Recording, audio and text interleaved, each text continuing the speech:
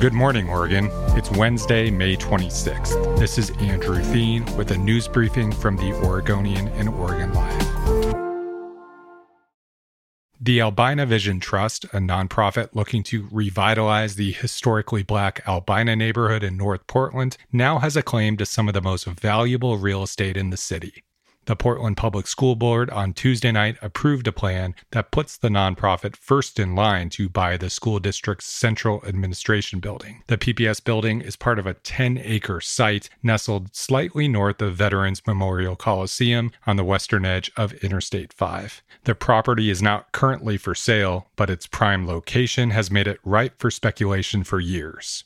Albina Vision Trust formed years ago with the goal of reviving and restitching the neighborhood, which was decimated by Interstate 5's construction decades ago. A nearly $800 million freeway project on that same stretch of I-5 includes modest plans to cap the freeway and allow for open space above it. But Albina Vision Trust and other groups are pushing for more extensive plans that would allow for larger buildings to be built atop the interstate covers through the area.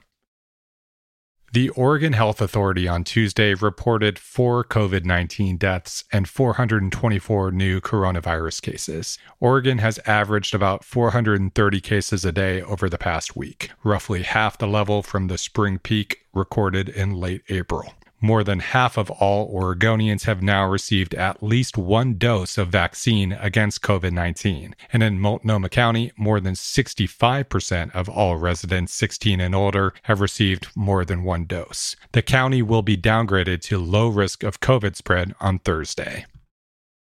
One of the nation's largest home builders wants to turn the 56-acre Alpenrose dairy property in southwest Portland into a massive subdivision. According to documents submitted to the city's permit department last week, the Florida-based Lennar Corp is looking to turn the entire Alpenrose property off of Shattuck Road, including its dairy, ball fields, and velodrome, into a 193-lot subdivision. The project is in its early stages, and it could still change or go nowhere. The Alpenrose property is iconic in Portland. The longtime owners sold the business in 2019 amid a family dispute. Alpenrose was founded in 1916, and its property was home to events throughout the year, including an Easter egg hunt, Christmas visits, and Little League baseball and softball games. The famed velodrome was also home to cycling events for decades. It closed permanently in February.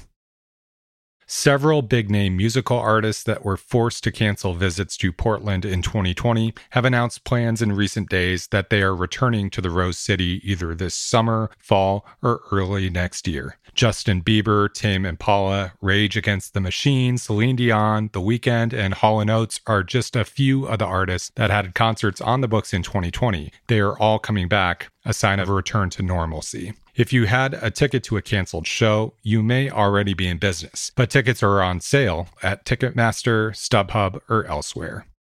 Thanks for listening. You can support our local journalism by subscribing to Oregon Live. Go to OregonLive.com/pod support.